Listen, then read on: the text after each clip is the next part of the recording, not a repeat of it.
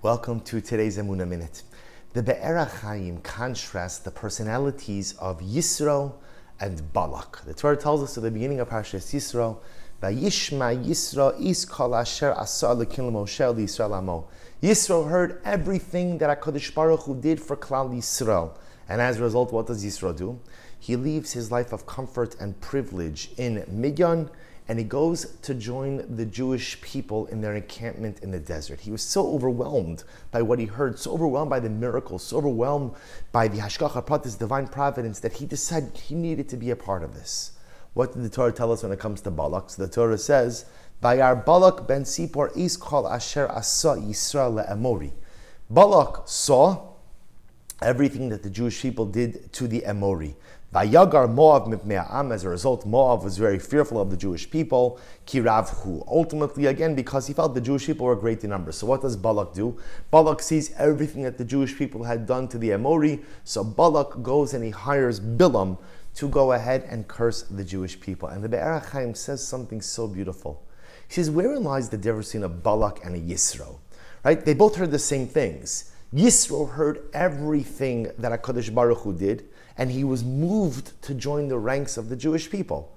Balak heard everything the Jewish people did, and he was moved to go ahead and hire a Gentile prophet to curse the Jewish people.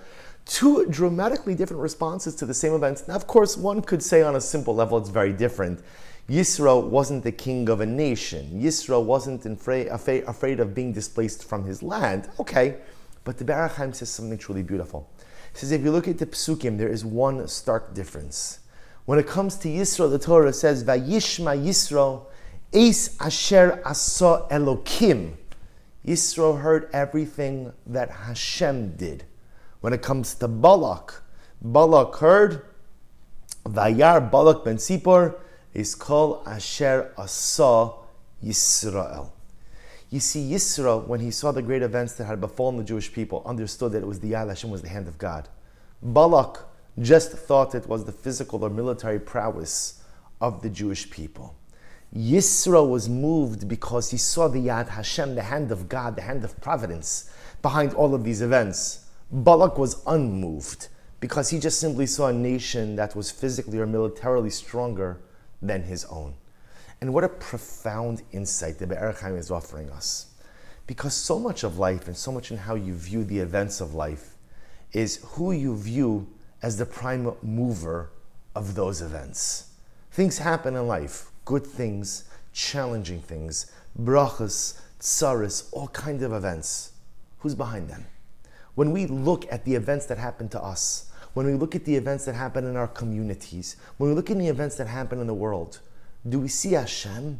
Do we see the Ribono Shel Olam somehow communicating to us through these events, through these happenings, through the day-to-day things that occur?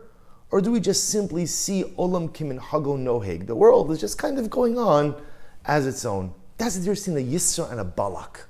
All Balak saw was just another nation who was stronger than his, who posed a military threat. Yisro saw the Yad Hashem.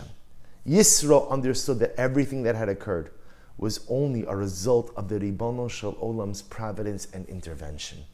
And in our personal lives, as I mentioned before, we have ups and we have downs, we have brachas, we have klalas, we have beautiful times and we have tsaras.